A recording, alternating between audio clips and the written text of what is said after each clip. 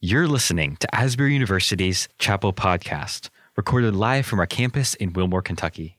Asbury's Chapel service hosts speakers from around the world to inspire academic excellence and spiritual vitality.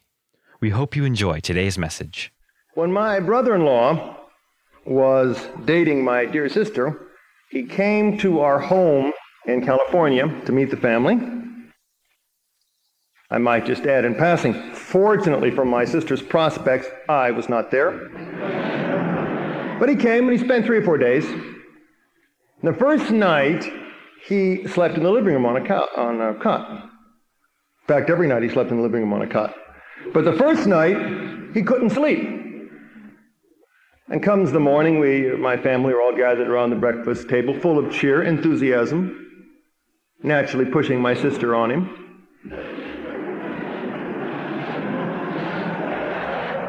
And he's grumpy. He couldn't sleep. And my mother inquires, why couldn't you sleep? Because in our living room, we had a wind-up clock, and it ticked all night, kept him up. Now, I say that to say that we did not hear that clock. That clock had been ticking in that living room all my life. My parents got it as a wedding present. We had stopped hearing that clock, which so disturbed my future, and I'm glad to say present, brother-in-law. And it occurred to me while I was preparing for today's chapel that there are some things in our religious experience that are so familiar, so safe, so predictable, that they are like a clock ticking. After the first exposure to it, the charm of a wind-up clock wears off and you no longer hear it. It doesn't distress you. Even if it's the kind of clock that rings on the hour. After a day or two or a week, you won't hear the ringing. It'll bother new people who have never heard it before. They'll think it's quite a cunning device there, ringing every quarter hour. But you will no longer hear it. I have one in my living room, and I have not heard it for years. It rings every quarter hour, and I don't hear it. And it occurred to me, and it occurs to me now this morning, that there are all kinds of things that you have heard, and I have heard, over many, many years in this chapel. I've been here 15 long, arduous, but fun-filled years. And I've heard it all from this pulpit. So I thought, I will simply tell you, and I haven't had long enough to prepare this message to be cunning. Now, it's not the chapel committee or Dr. Moore's fault. I had plenty of advance notice. It's nobody's fault but my own. The difficulty was my schedule, through reasons that are of no interest at all except to tell you this, became crowded in the last week. And so I really just had last evening to prepare, which is not enough time for a message of this importance. It's not enough time. So that I haven't had time to be cunning. I haven't had time to be clever or indirect. Alas, I have to fall back on the truth. All else fails, tell the truth. So I want to share this morning the truth as I see it about our situation as nearly openly, as nearly honestly, as nearly completely, in as near a pure form as I'm capable of doing in as much time as anybody deserves. I was about to complain about the time, but I have more time than most people to speak. My text is Psalms 10:16, the Lord is King forever and ever. And I want to, first of all, middle of all, and last of all, give honor and glory to the Holy Spirit, who has guided already in the service to this extent that Miss Wright's beautiful introductory solo was on the theme of the Majesty of God, my very theme, and of which she could have known nothing, because the music and the songs, even the hymns and the special music, are not coordinated simply because of the difficulties of the logistics of it. So my theme is the Majesty of God.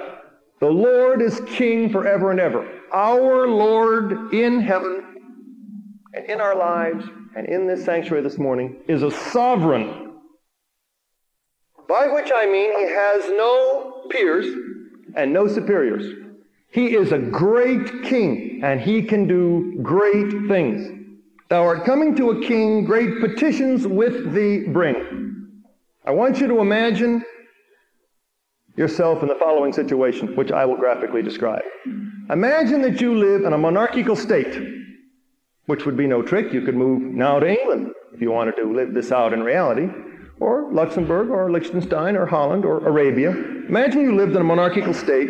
At some time in the history of this state, you can present petitions to the reigning monarch, if you can get to him or her, with a fair prospect that these petitions will be acted upon favorably. Now, this is still actually the case in the Arab monarchies. If you can reach the emir or the sheikh, you have a very good chance, an excellent chance of having whatever it is you wish granted, because they're very paternalistic, those Arabic monarchies. And it was the case in England, say, in the 18th century. So imagine that you live in one of these countries at some time in history, as I've described it.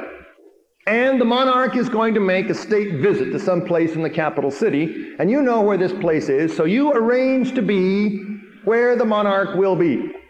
You have to get there early, big crowds, waving little flags, trumpets blare, and the monarch pulls into the street in his great carriage pulled by 8 horses. And there are people, there are mounted soldiers, and there's a band, and there are people playing all kinds of instruments. This is the big moment. The king rolls into the scene, and you throw yourself in front of the carriage, causing a traffic jam. The driver of the carriage pulls it up short. The king tumbles off of his seat. 2 of the soldiers fall off their horses. The crowd is horrified. They are aghast. They drop their flags. They are wide-eyed with amazement. The herald trumpet player has a bruised lip. He glares at you. King picks himself off the floor of the carriage. He looks out the window. You tremblingly approach the window of the carriage. The entire scene, silent, expectant. King looks at you. You say, bowing low, Your Majesty, I have a petition. Well, says the king, at such an expense to yourself, to have acquired the boon of my undivided attention, what is your request? The crowd is alive with expectation. Well, Your Majesty, here it is. A problem that has burdened me for weeks and months, and I seek in you, sire, the sovereign cure. Yes, yes, what is it? The potato chips in the cafeteria are stale. The radiator in my room bangs. Once I went to the library during Holiness Conference, all forgetting when I should have been in Hughes. I went to the library, and it was locked. I was really ticked. It ruined my week. Can you help me, Majesty? How would you respond if you were a reigning monarch? The whole parade in shambles because somebody doesn't like stale potato chips. Does it not occur that we sometimes see God in that light? A sovereign without peer whom we insultingly, routinely, shamelessly insult by underestimating him. Does Satan underestimate our sovereign Lord God? No. Do we underestimate our sovereign Lord God? Confident, often, without shame, without hesitation. God is sovereign. He is all-powerful. His kingdom endures forever. It is the kingdom of the soul. It is the kingdom of fellowship. It is the kingdom of eternal life. There is nothing God cannot do for us and in us and through us spiritually. There is no miracle too great, not only that He cannot work it, there is no miracle too great that He does not yearn to work it. There is no miracle too great in our souls that He did not deliberately and knowing us personally, individually, give His Son, the Lord Jesus Christ, to die an agony that He could work it in our souls. He is our sovereign Lord. He is also the God of little things. There's nothing He doesn't care about because He cares about us. Peter tells us to cast our cares upon Him because He cares for us. And the dear old Bible, the dear friendly companion Bible, the book of books, all full of little things. Seeds, honey, fish, votes, dust, taxes, policemen, water, blood, corn. The Bible is full of little people, luckily for us. How about one who should be an all-time favorite? How about sleepyhead Eutychus, the 20th chapter of Acts? You all know the story. He's in Troy. Fell asleep and fell out of the window. I just thought of something. Just came to me here this morning in this august assemblage. If we were Roman Catholic, we could dedicate Hughes Auditorium to St. Eutychus.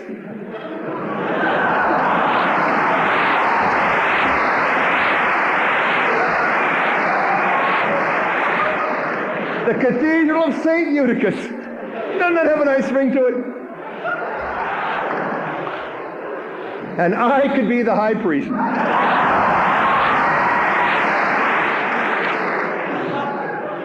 Dear little sleepy Eutychus. How about homesick Epaphroditus? Little story in the book of Philippians, which has become recently my favorite book in the Bible. It is my current favorite. Homesick Epaphroditus. Demas, who loved the world, the crooked and, unfortunately for his reputation, immortalized coppersmith Alexander. Watch out for Alexander, says Paul. He's a cheat. The Bible is full of little things and little people. But God's holy religion in our life doesn't begin with little things. It begins with the greatest and best and most beautiful and eternal things and works itself down. It's deductive. It's deductive. It begins with first principles and ends with particular examples. Starts big and works down. God does care about little things. He cares about everything in our life. But the completeness of His care on every level and in every regard is part and proof of His sovereignty. So that you can pray for love. You can pray for love with joy and with confidence. Then you pray for love for the individual person whom you do not like.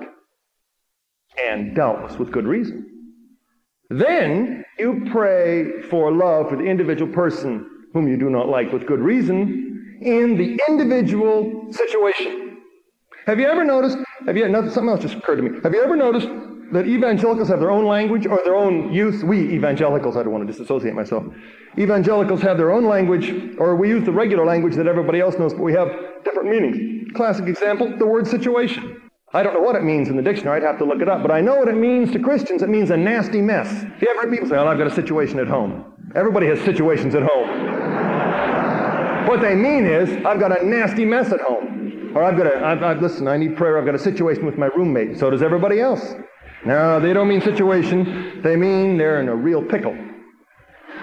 You first pray for love in joy and confidence. Then you pray for love in the case of an individual you don't like. Then you pray for love in an individual situation. Our King is sovereign and all-powerful. Our King is sovereign over time. He is King forever. He is sovereign over the past. There is nothing, the Bible tells us, or He asks us rhetorically, what can separate us from the love of Christ? And lists all the things that can't. The past certainly cannot.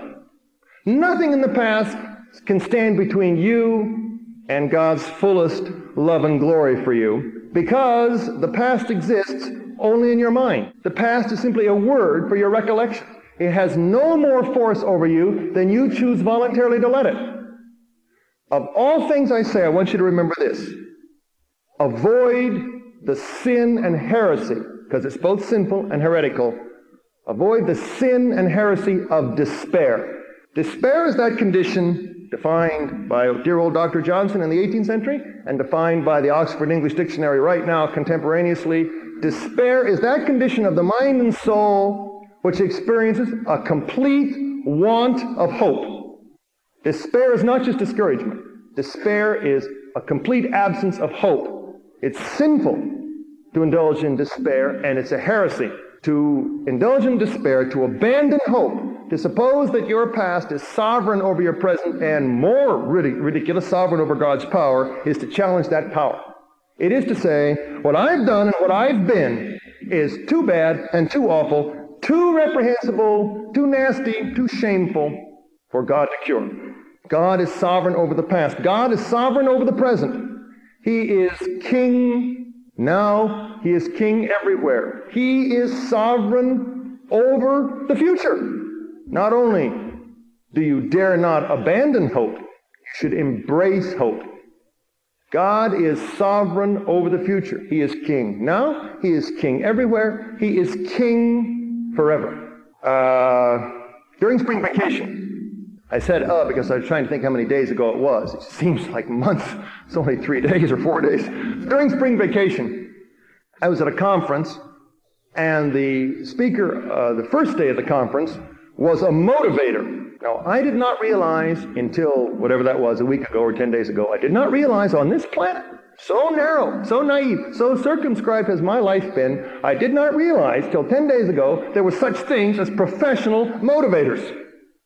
People who make, what I gathered from the way he was dressed, a very handsome living, telling other people to cheer up.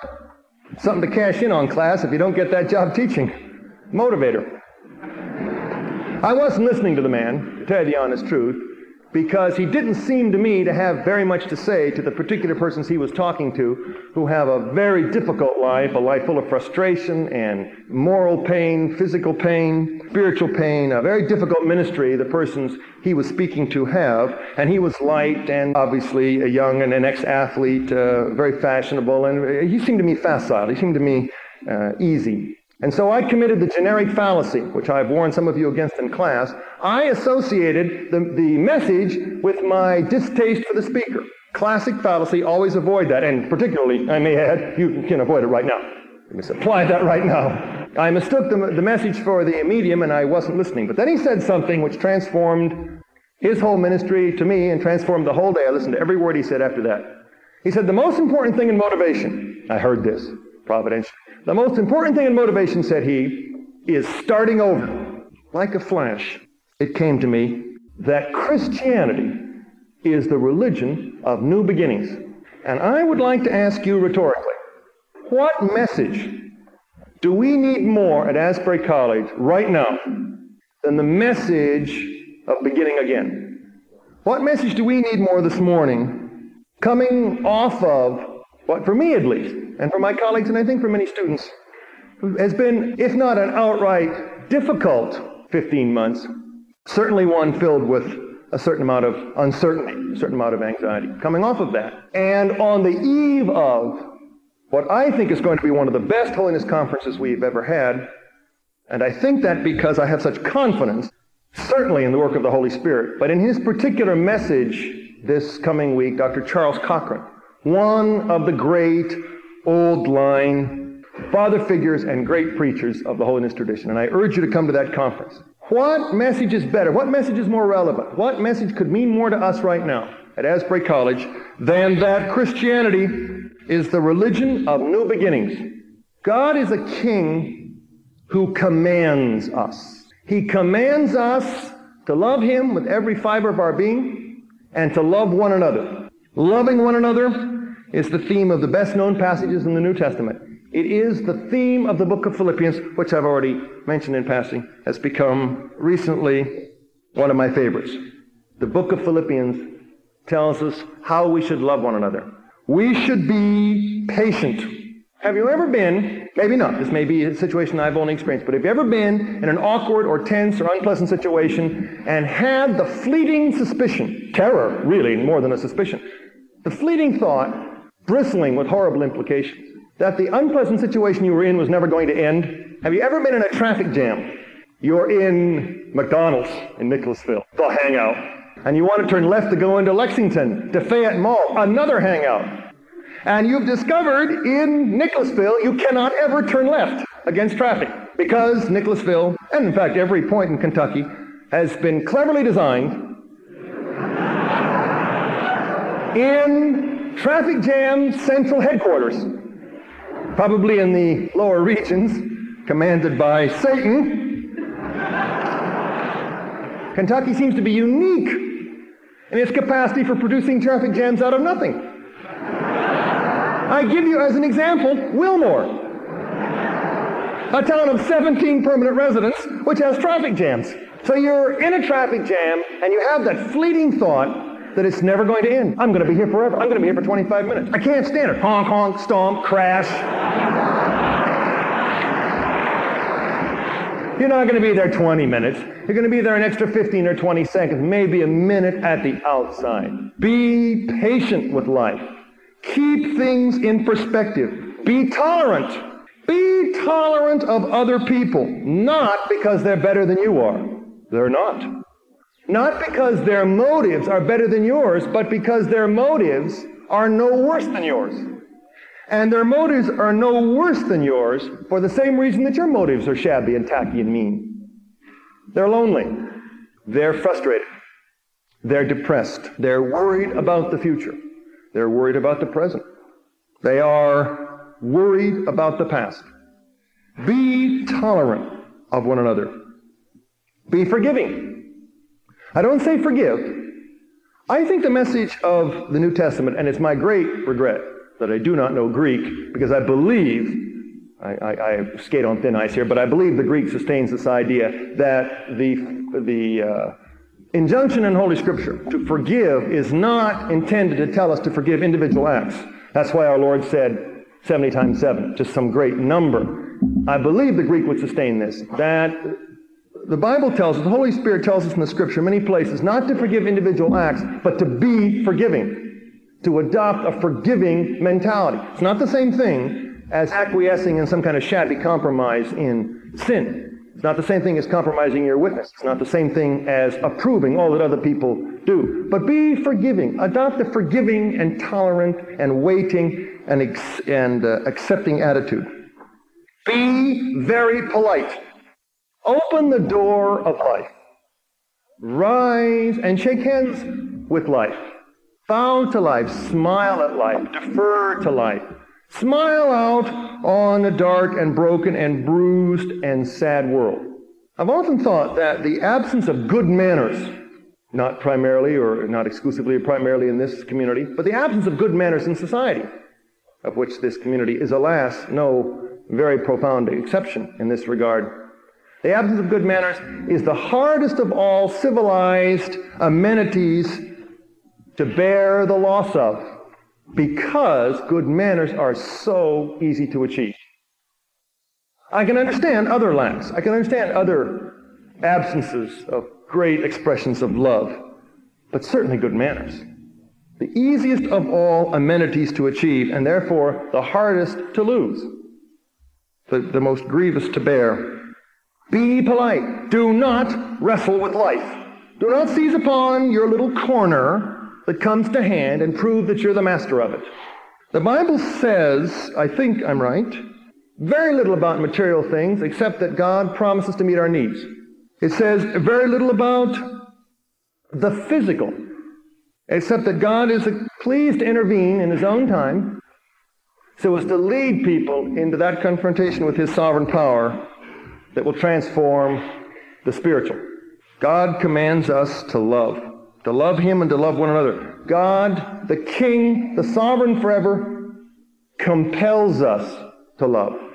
Let us be by love compelled at Asbury College.